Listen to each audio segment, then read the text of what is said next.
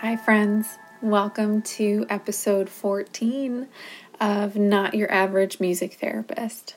Thank you so much for being here with me. I just celebrated my birthday yesterday. It'll be a few days before this recording goes out, but it was so nice and it was filled with just a lot of love and simple moments of me recognizing the love coming my way. Whether that was in Facebook messages, Instagram messages, and posts, and phone calls from my family and friends. My one friend, she has a little toddler, and so she called and left a message, and her toddler sang with her, and it was so adorable. And she used a little bit of a music therapy technique, letting him fill in the blank at the end of the song. So he sang all the yous. Happy birthday to you, to me. So that was really fun. And even something as simple as feeling the sun shine on me through the window. It's like, yeah, that too was love coming my way. So it's cool to be still here on this earth for another year. And I'm grateful to be here with all of you. And thanks to every one of you who is connected with me online and who sent me a message. That was so thoughtful of you, so thanks. So I talked a little bit about focusing in on my birthday, on the love coming my way. But today we're going to focus in. I don't know why I transitioned that way. It didn't really work, but that's okay. You're still here. We're going to focus in on this subject that so many music therapists are questioning and wondering and navigating. It's like the biggest thing that I hear about, besides general work-life balance things. This is a hot topic, I guess you could say. This is the thing that comes up most often in my conversations with music therapists, especially new professionals. And it's this thing where you may be in an area of the world or of the United States, and maybe you just graduated from school, or maybe you're finishing up your internship, or maybe you just got your certification, and it's like, okay, now what? How can I work? Like, what kind of job do I want to get? Where can I find that job? What if there isn't a job? Can I still do music therapy? Like, what is that process? And should I start my own business? Could I subcontract? Would subcontracting be any easier? All these things. So what I want to talk about today is, what do you do if you can't find a music therapy job in your area? So I remember my professors in college talking about job prospects for music therapists. It's something that we may have only talked about one time.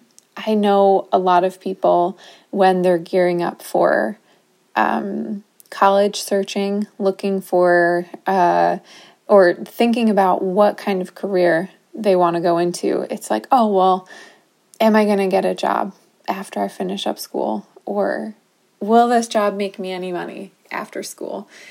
And I feel like we music therapists go into this field not thinking about that. Or if we think about it, we don't put any weight on it. It's not our first priority when picking this field. I'll say that. We don't go into this job for the money. We go into this job because we think it's so cool that we can help people and do that as our job with music at the same time. So when my professors brought this up, it was the first time I felt the uncertainty in their voices. The reality that these magical musical moments might not be enough to carry me through my career. It was kind of surreal when I think about it.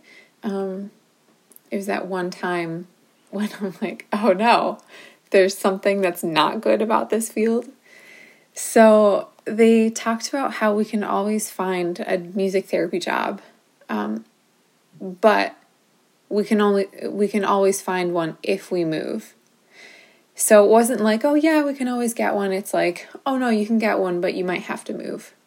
The way they said it was in this way that felt like they were disguising the fact that moving is so hard. And moving is not usually everyone's first choice. When I thought about it, it was like, oh, well, I expected to have to move for internship, but for my job too. Like, oh, that's so much. It's like you don't want to face that reality that you might have to move for your job. And then I guess if you think about it, it's kind of the same for any job where you get paid a ton of money and you're sought out for your specialty, like doctors, professors, scientists, things like that. But for a job as, colloquial as music therapy, this essential service that we would hope to see in every school, every hospital, rehab facility, psych center, and really just every community, it doesn't feel like we, music therapists, should have to move for a job. But that is reality, and an unfortunate one, I suppose. But if we think further into the subject, we can see that there are options. We are creative professionals. We can always find a way, I think. And if we have the energy, the time, space, and support, we can creatively find our way through anything. So, what do you do if there are no music therapy jobs in your area? We already know that the first option is to move. You can do a Google search, you can look on Indeed, you can look on one of those Facebook music therapy job groups or pages, and then apply to the job, interview, audition, and then pack your bags. But what else? What else is there? When I think about this, I think about, who came before us. The only reason a job exists is because someone somewhere created it. So we can too then. This field was born out of people exploring music, seeing its benefits, and then shaping those two things into an education and a profession. We can talk about the pioneer music therapists. And you can't see me, but I'm putting air quotes around pioneer because I do want to bring up the fact that many, many people all across history have been doing this thing that we now call music therapy, just not in the professional sense that we think of in the Western world. So I want to put that out there. But from our frame of reference, I live in the United States, and we do have this profession now called music therapy, and it's a career, it's an education. But I think a lot of places around the world don't have music therapy as a profession, but they still do have it for what it is, music as this healing art form. So anyway, I think about the music therapists who really had the first music therapy jobs in my area, and they worked in schools. They were school-based music therapists. And it's interesting when I think about this, because most of the jobs or the readily available interviews or positions in my area are for jobs in schools or jobs for people with various intellectual and developmental disabilities, which is, that's the group of people that music therapists in my area often work with in the school system. And then other places I've lived, there were many more jobs and positions and job openings in elder care. So like in long-term care facilities, memory care, hospitals, hospice, those kinds of places. And then when I tracked that back and talked with people, I found out that the music therapists in that area who had the first music therapy jobs were working in elder care. All of this to say, you can start something that will sustain your life and your career and last for years to come, just like these other music therapists that came before us. But it's hard and it takes time. I mean, even if we think about our field, we've existed for, 60 or so years? No, 70 now? I can't do the math, sorry. But our profession has been around for a while, and there still aren't very many jobs, and there isn't a lot of standardization for the job itself. So these things take time. Creating a sustainable and fulfilling life and career will take time, and I think it's a lie to think that we're going to have that right off the bat.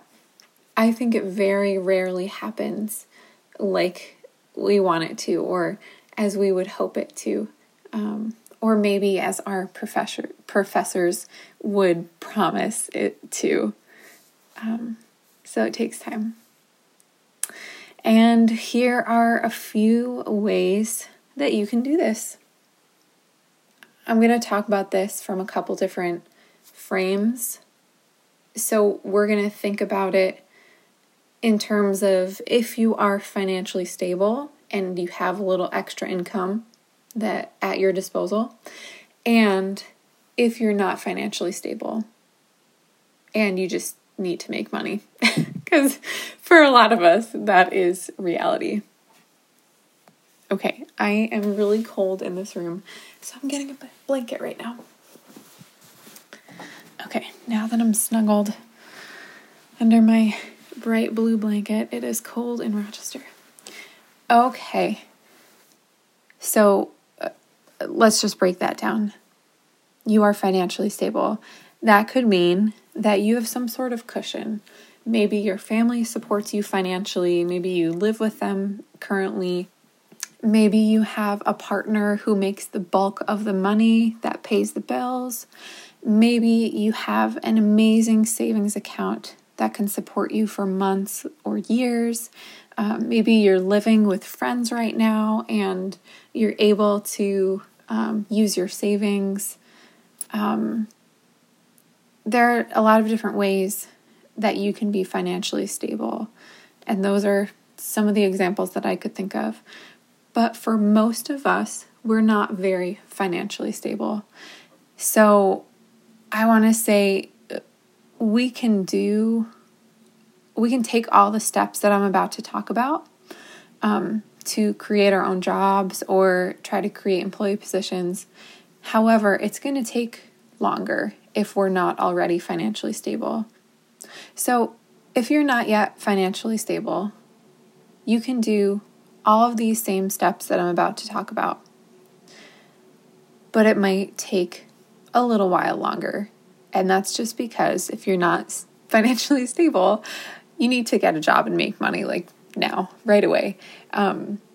So having that job that pays you to start out might mean waiting to do music therapy. And on another episode, we can talk more about what kind of jobs you may be suited for. Jobs that may still feel fulfilling, and jobs that may bring out another passion of yours that you don't really access in music therapy. So we'll talk about that another time. But if you're thinking about, what jobs are in my area, there are none, and then you want to do something about it instead of having to move for that music therapy job, you can do one of two things. You can create or find or make an employee-based job, employee-based position within a company. And that means you work for a company or organization, you are paid a salary, you are entitled to benefits, your employer will be setting aside part of your paycheck for taxes, or you can have a contract-based job. That means that you are a business owner. You work with clients or organizations or companies outside of your own. You are paid by contract, and you are responsible for setting aside money for taxes. If you want more information on those differences and all those kinds of options, I would refer you to the other episode that I recorded, which is called From Student to Professional. I kind of break down all of those options and what it really means to be a business owner versus being an employee. But today we're talking about the creation of those things. So if you are financially stable and you can start something new right away, as fast as you can, I guess, or if you have a side job or a full-time job and you have a little extra time at night or on the weekends, what you can do is create an employee-based position or take steps to start a business. So those two things that I just mentioned earlier, you can do one of those two things. And for the rest of the episode, I'm going to take you through my list of how to do these things. So what does it mean to create an employee-based position? This means you're going to talk with a different company, an organization outside of just you, and try to propose something, try to start something. So to create this employee position, you have to do the following in any order, and this is not an exhaustive list. So please don't come back to me and say, well, you didn't say I needed this, and now I do. This is just all coming from my own head and experience. So first, find out if the company or organization you're interested in working at has or contracts with a music therapist. You probably should find out before you try to create your own job there. And if this place has a music therapist, it's best practice to either leave them alone or contact that music therapist and start a conversation. Maybe that therapist is trying to create a new position at that place already, and you can be of assistance and then you can get that job. Or maybe that music therapist knows of a different facility under that agency that could use a music therapist. And then it's like you already have an in. You have someone referring you to create a position somewhere else. So if the place that you're interested in working at has a music therapist, that's not necessarily a bad thing. That still could lead you to a job. You just never know. So what you're going to do next, let's say this facility or company does not have a music therapist. Then your job is to best establish a relationship with them in any way that you can. So maybe when you're thinking about finding a place to pitch music therapy to, think about your circle of life. The people in your life, I mean. The circle of life. Okay, a little musical interlude.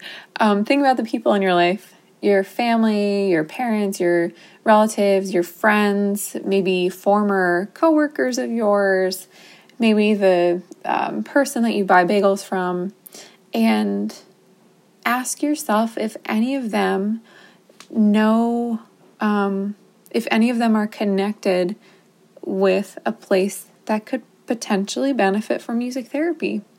Very, very likely, you'll know someone in your life who's a nurse, who works at a rehab facility, who's a teacher in a school. Like, the possibilities are endless. So what you'll want to do is find a point person that you can have an in with at this place. And then that person, because they're on the inside of this company already, they can be your advocate, or at least find you the next person who can be your advocate. So I am working right now on a proposal for a local hospital, and the way that I found myself setting up this proposal was this long line of people that I interacted with who then became my advocates. So my husband was working at a cider bar once upon a time, and there was a musician playing this one night, and they got to talking. Turns out that this musician was also a hospice chaplain, and it was so cool that, you know, this person happened to work in hospice, and Greg, of course, knew that my background with work was in hospice. So they got to talking. Greg got me in touch with this guy, and from there, I found out that he also was working in palliative care at this local hospital. He asked if I'd be interested in presenting to the palliative care team at the hospital, and one thing led to another, and I got my feet in the doors of this hospital because of that relationship. And since then, this person has been a great advocate, and now the palliative care president has been even more of an advocate who's doing the work in the facility already to try and make a way for music therapy. It's much easier to make a way if there's someone on the inside helping you out, because there's really only so much I can do from the outside without establishing that relationship. You know, I think in life, everything is about relationship. And I feel like I just can see that anywhere I go. It's all about who you know. It's all about relationship. So even if you don't know anyone at the place that you're looking to propose to, or you want an employee position at, start somewhere. Maybe think about what departments or what other professionals music therapists work with in whatever facility it is. So I'm thinking like, okay, in the hospital, we might work with speech therapists or physical therapists. We might work with nurses or doctors. We could work with the child life team or the palliative care team or oncology, or, you know, whatever it is. And so if you make contact with one of those people from any of those various departments, then that person automatically is your advocate. You know, they know you now and they can speak on your behalf. And then, I mean, if not, if they don't have any interest in helping you out, maybe they can point you in the direction of someone else. So at the same hospital I've been talking about, when we first started working on this proposal, and, you know, the very first time I walked in the doors to do this presentation, the palliative care doctor said, you know what, we can't really do this right now. We don't have the budget for it, but check in with Child Life and see if they can. So he gave me the name and the number of the Child Life specialist, the head of the department, and I contacted her, and she's like, we would love music therapy. Like, we want that so bad, but we can't afford it. It's not in our budget. So I'm sorry. but contact this person because, okay, and you guys are going to get upset. He's the volunteer coordinator. I'm like, oh no. But what she also said in that message was, he knows everyone and anyone there is to know in the hospital. And then what I found out was that the same person was the head of special programming. And, music therapy might be a special program that you want to start at the hospital. So cool. Let me talk with this guy. So anything that you can do to establish a relationship with this place is your first step in making a way for music therapy and creating that employee position. And as you do that, probably the first conversation you have is going to be, what is music therapy?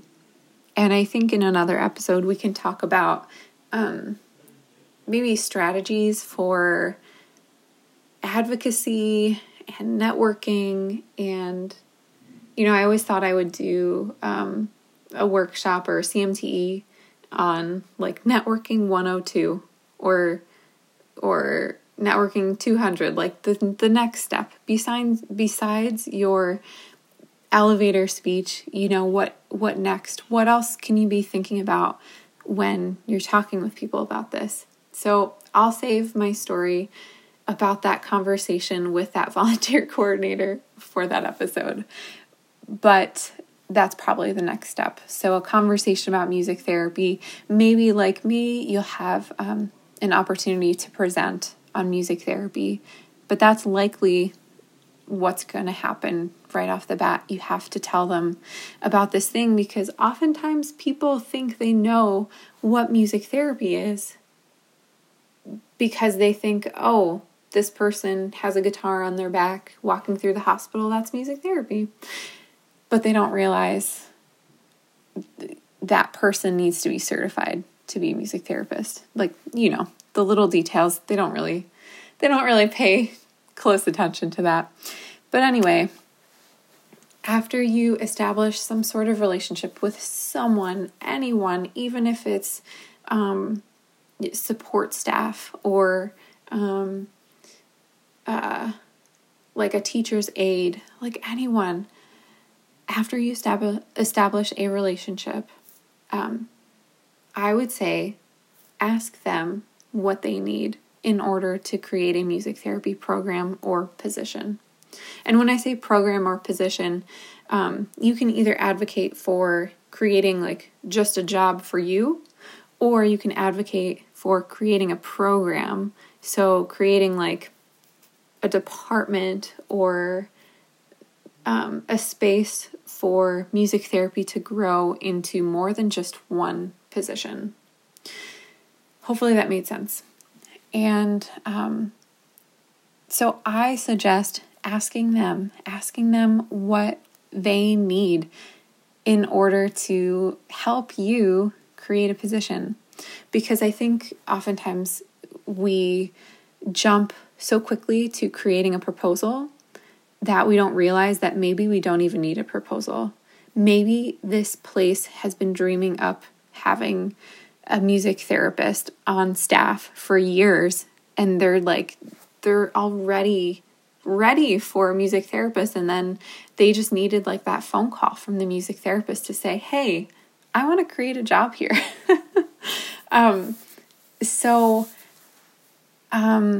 You very well may need a music therapy proposal. However, you might not want to put all of your time into creating a proposal. It's a very long process unless you pay for it, because you might not need it. So I would ask them first, what do you need in order for me to create a music therapy job or employee position here? So yes, they might not need a music therapy proposal. However, they might need a music therapy proposal. So you have to kind of decide for yourself if you think it's worth it to create a proposal, just have on hand for people, or just create it when the time comes when someone asks for it. So I guess you have to figure that out for you if you want to create one to have ready, or just wait to see if they actually need it. But you can put together parts of the proposal that can be helpful. So I guess the next steps would be to put together a budget. So that could be part of the proposal. It could be separate from the proposal. The company hiring you and, creating this whole new position, they'll need to know how much they'll be setting aside or investing in a music therapist or music therapy position or program. So think about, how many instruments do I need? Do I need an iPad? Do I need a piano? Do I need money for AMTA or CBMT dues? Do I need money for CMTE credits? There's so many things that can go into a budget. Maybe we'll have an episode on that. But that is really helpful for a company to see, like, how much money do we actually need to start this thing? And think about, too, is this just for the first year, or is this money going to carry over to the second year? So, for instance, when you put down your salary as part of the budget, that's going to renew. You're going to need that money every single year for your salary. However, when you set up an instrument budget, you're probably only going to need that full instrument budget the first year, because you can use those instruments year after year after year. However, you might need to add like guitar strings or repairs, money for repairs, or updated music as something that you'll need to pay for every single new year. And one of my biggest pieces of advice would be to stay in communication, however long it takes. So just to be real with you, I'm currently going on 3 years into a relationship with this hospital that I'm proposing music therapy to. 3 years. 3 years. And some of you might say, oh my goodness, that's not worth it. That's so long to not have the job you want and to have to figure out what other kind of job you need while you're trying to create this thing. But when I think about it, if I'm able to create this position at the hospital and then grow it into a program and hire more music therapists, it's well worth the 1, 2, 3, 5, maybe even 10 years that I spend putting my time and effort into it. And honestly, it's not like I'm doing full-time music therapy proposal work for this hospital. It's like every once in a while I'll get an email from the palliative care president with an update or asking me for a music therapy job description, or wondering how much this one instrument costs. So it's really, really helpful that you stay in communication, because one of these months something can turn around in their budget and they have a lot more money for you. And if you're on their mind, if you have been talking with them, at least once a month, then they'll think of you. And then things can go much more quickly at that time. So yes, fingers crossed for me that this moves forward. But my point is to stay in communication. And as you are taking steps to develop a position or program at a place that does not already have music therapy, or maybe a different department in a facility or in an organization that does have music therapy, get the support that you need. It is really hard creating a position from the ground up. There are things that may come up that may make you scratch your head and wonder, like, what the heck do I do? It may take so much longer than expected, like for me, and you may very well grow tired and weary, and ask yourself if this pursuit is still worth it. And maybe for you it isn't. Maybe you're like, I have so many more passions in my life and I'd rather pursue those other things that can get up and running quicker. But, if not, I think you still can do it, but I think it will take support. So this is where a trusted friend, a music therapy buddy, a mentor, a supervisor, or even like a coach or a therapist can enter with the encouragement that you need to keep on going. And the final step would be develop the position or the program. So how will you accept referrals? Will you be able to document within the facility system? Where will your instruments be stored? Will you have an office or desk space? Will they reimburse you if you have to travel for the job? There are so many questions to ask and so many answers to seek out when you're first developing a program. And finally, enjoy the feeling of having a job where you don't have to track taxes for yourself and you don't have to move for the job. Sometimes the stars align and you won't even have to take all these steps, as the company is already wanting to create music therapy. And other times it may be a much longer and rockier road. But those are some steps that you can take to create an employee-based position. Now, we've been on this episode for quite a while, but I think we can go through this last thing real quick. And I'll put all this info up in a blog too, so you can refer back to it if you're trying to take those steps. And as always, I'm here if you need advice for where to start and when. I just had the joy and privilege of talking with a couple music therapists just this past week who are at different stages of these journeys, figuring out a proposal and creating a music therapy position or program, and also figuring out how to start your own business. So reach out. I'd love to talk. And I'm thinking about new ways to have these conversations together as a group too. So hopefully I can get things up and running for that pretty soon. So the second way of having a music therapy job in your area, if one doesn't already exist, is to take steps to start a business, your own business. This could be subcontracting, contracting, private practice, being a sole proprietor, having a DBA, which is doing business as. Call it what you want. These are all different avenues of business ownership. It's kind of got that same umbrella.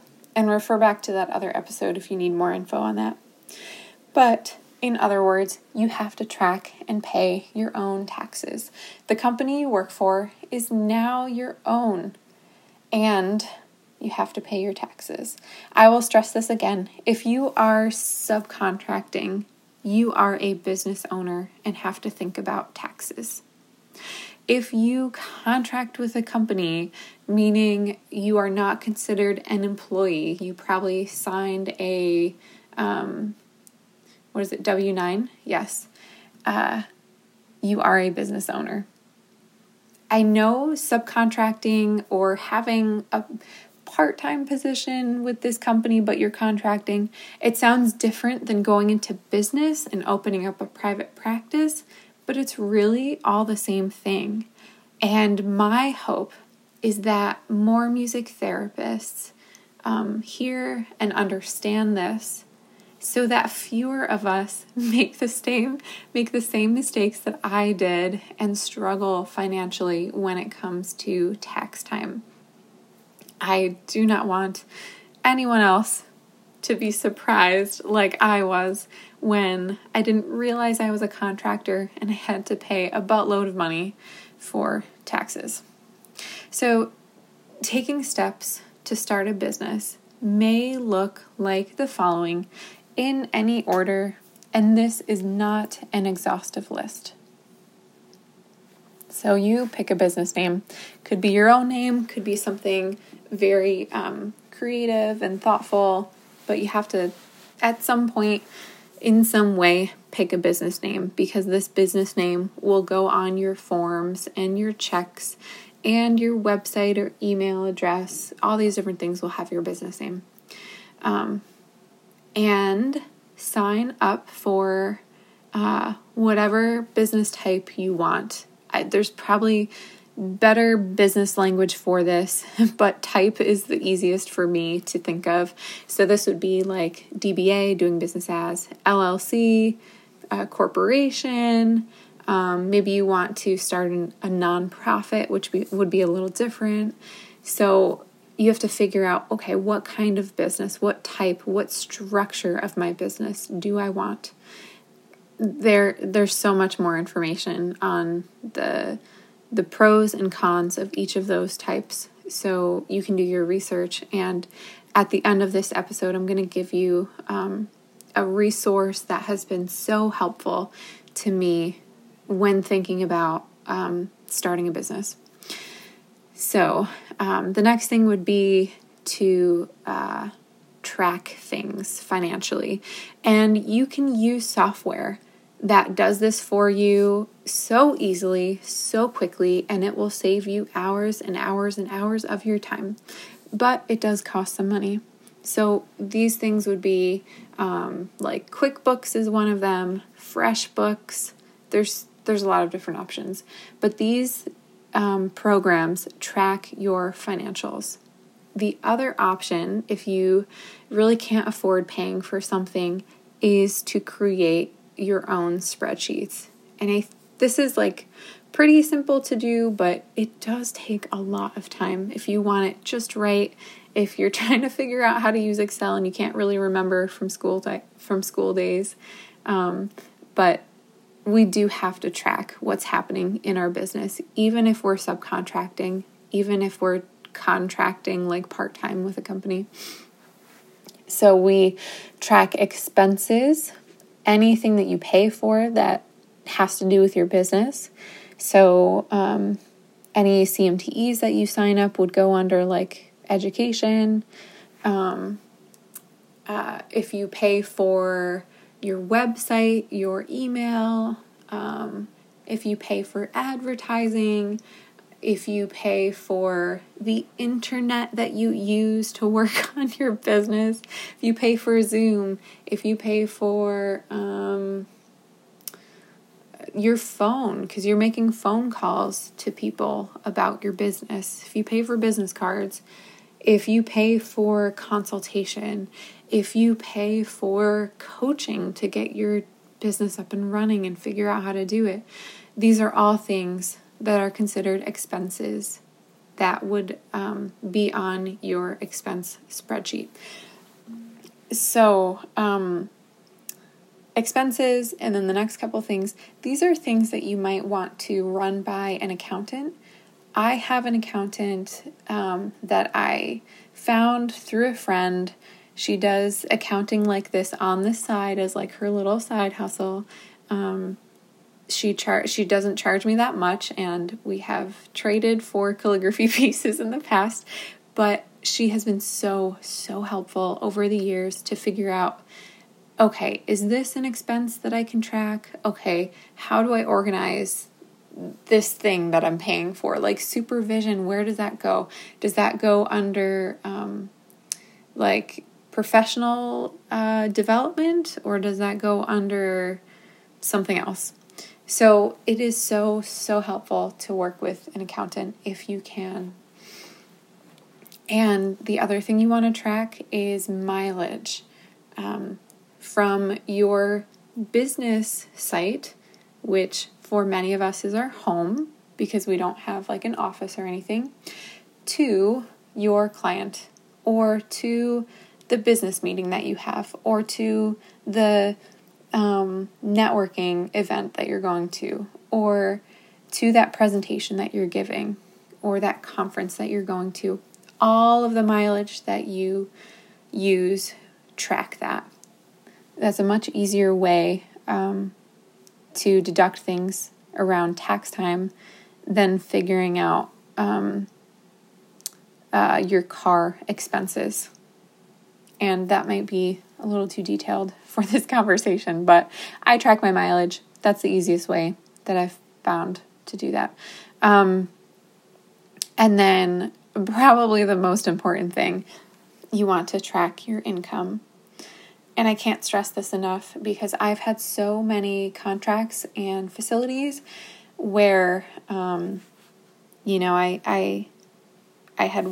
had done the music therapy group, I had sent them my invoice, and then I sent them an invoice for the next month, and I got paid for that next month, but didn't get paid for the month prior.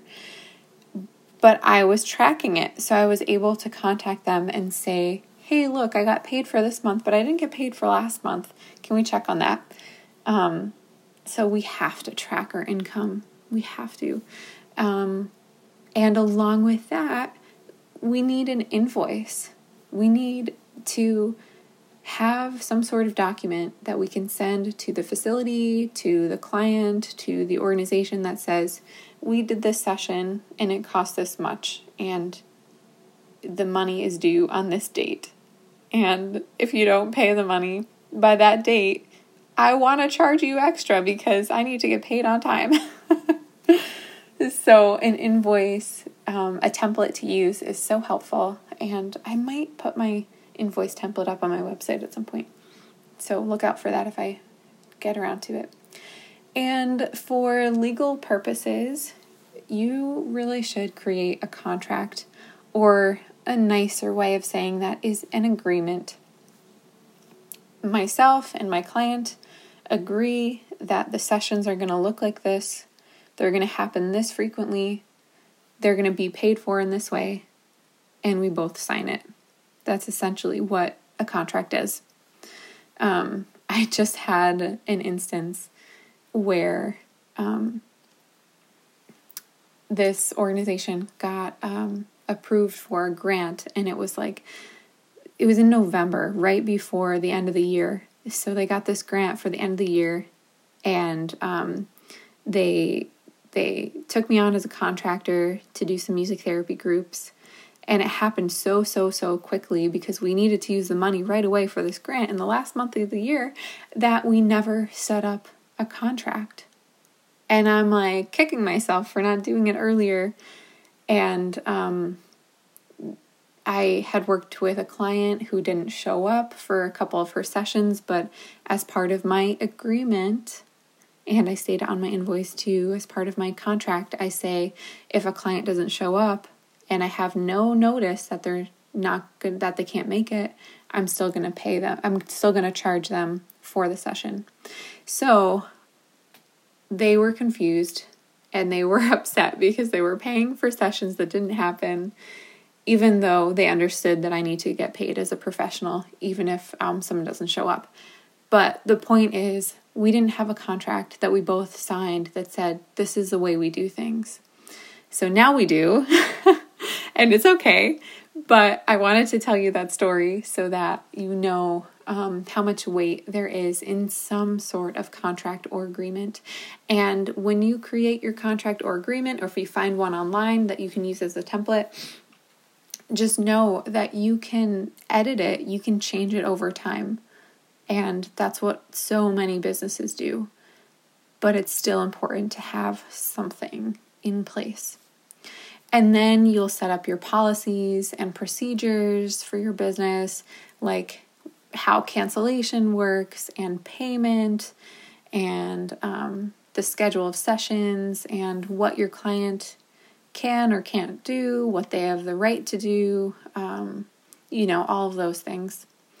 And there are, I'm sure there are templates for that online too. And one very important thing is to sign up for liability insurance, another legal thing. And when you do this, make sure it covers all of the areas of your work that you need it to. So that could be doing the actual music therapy. It could be educational purposes, like you doing presentations at places.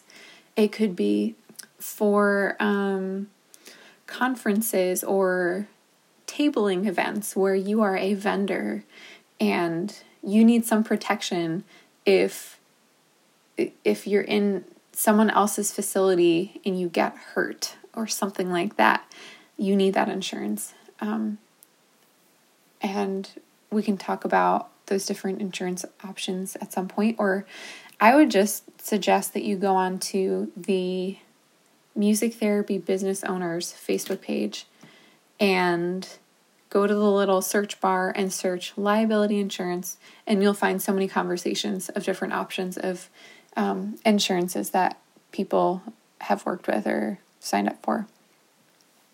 Okay, my voice is getting tired. We're almost done. Okay, the other things that you can do to legitimize your business are create a vision. What do you want to see? Where do you want to be in your business in 5 years? Vision is something so hard for me because I either think way too big, which is probably the better way to go, or I think way too small. I want one client. That is my vision for my business, which is really good. That can be a really helpful thing. But I think we can dream bigger than that too. You can create your mission statement, and there are so many templates online and blog posts, not mine, but other people's blog posts about how to create a mission statement, what a mission statement should entail. And then you can create your branding, your colors, your marketing, your website, your email, all those other things. Those things I find so fun. And yes, maybe we'll do a workshop on that sometime. But those are the other things that can kind of come secondary to I need an invoice to send you after we work together. And you can write out your goals too. That's another thing. And not only your goals, but how will you know if you are successful? What will you measure your success by or your goals by? It's kind of when we write music therapy goals, we have to see, what measure am I looking at for success? How do I know that this client is making progress? So it's the same thing if you're in business. And the one thing I wanted to say is that when you want to go into business, when you want to have clients of your own, don't feel like you have to have everything set up from the beginning. You don't. And, it could be a waste of time if you set up all of these things before you even work with a client, because it could take days or weeks or months before you find clients or before you find groups or before you find the right people to work with you. So I think, the most important thing is having an invoice template ready to go so that if anyone, your mom's friend's niece is looking for a music therapist or hears that you're a music therapist and going into business, they can just call you up and you can just start working right away. You don't need all this stuff to start working. These things are just the things that will make your work better and more secure in the long run. And I guess besides the invoice and then maybe the contract, the most important thing in my mind is to track all of your income and your expenses and mileage, and then take your time to set up policies and make sure you get liability insurance, which that you might need from the beginning. But don't feel like you can't start working with people unless you have everything set up. You really don't. I have done calligraphy as a business for several years, and I didn't have half of these things set up when I first started making money at that. So I want to leave you with one of my favorite resources that I've used, that so many music therapists I know have used. in starting their own businesses. And that is The Therapy Business Blueprint by Kimberly St. Amour. It is only $17. So it's not that much money, but it will serve you well for years and years to come. I was just showing a music therapist the book the other day, because it's like you kind of want to see if it will serve you well before buying something.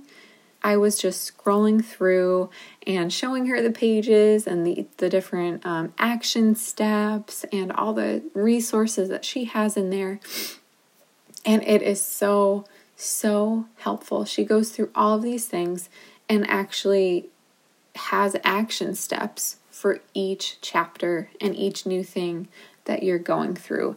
So that is one of my favorite resources, and I think it will serve you very well if you are taking steps to go into business, because sadly, there are not music therapy jobs everywhere in the world. Wow, what an episode. I find that when I get into things, I talk a little more than I expected.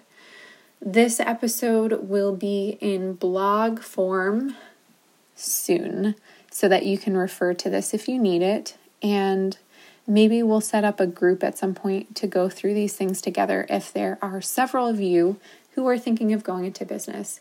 You know, one of the things that I said for when I was talking about creating an employee position is get the support you need. This is a long process. And I say that really for any music therapist, but especially if you're starting something new like a business. We need support. These things are so hard. There are so many obstacles along the way. There are so many questions that we have, or just things like that we want to run by each other. Like, hey, what do you think about this business name? Or do you think that this client would work well with me and the type of music therapy that I do? Or should I refer them to someone else? Like, there's so many things.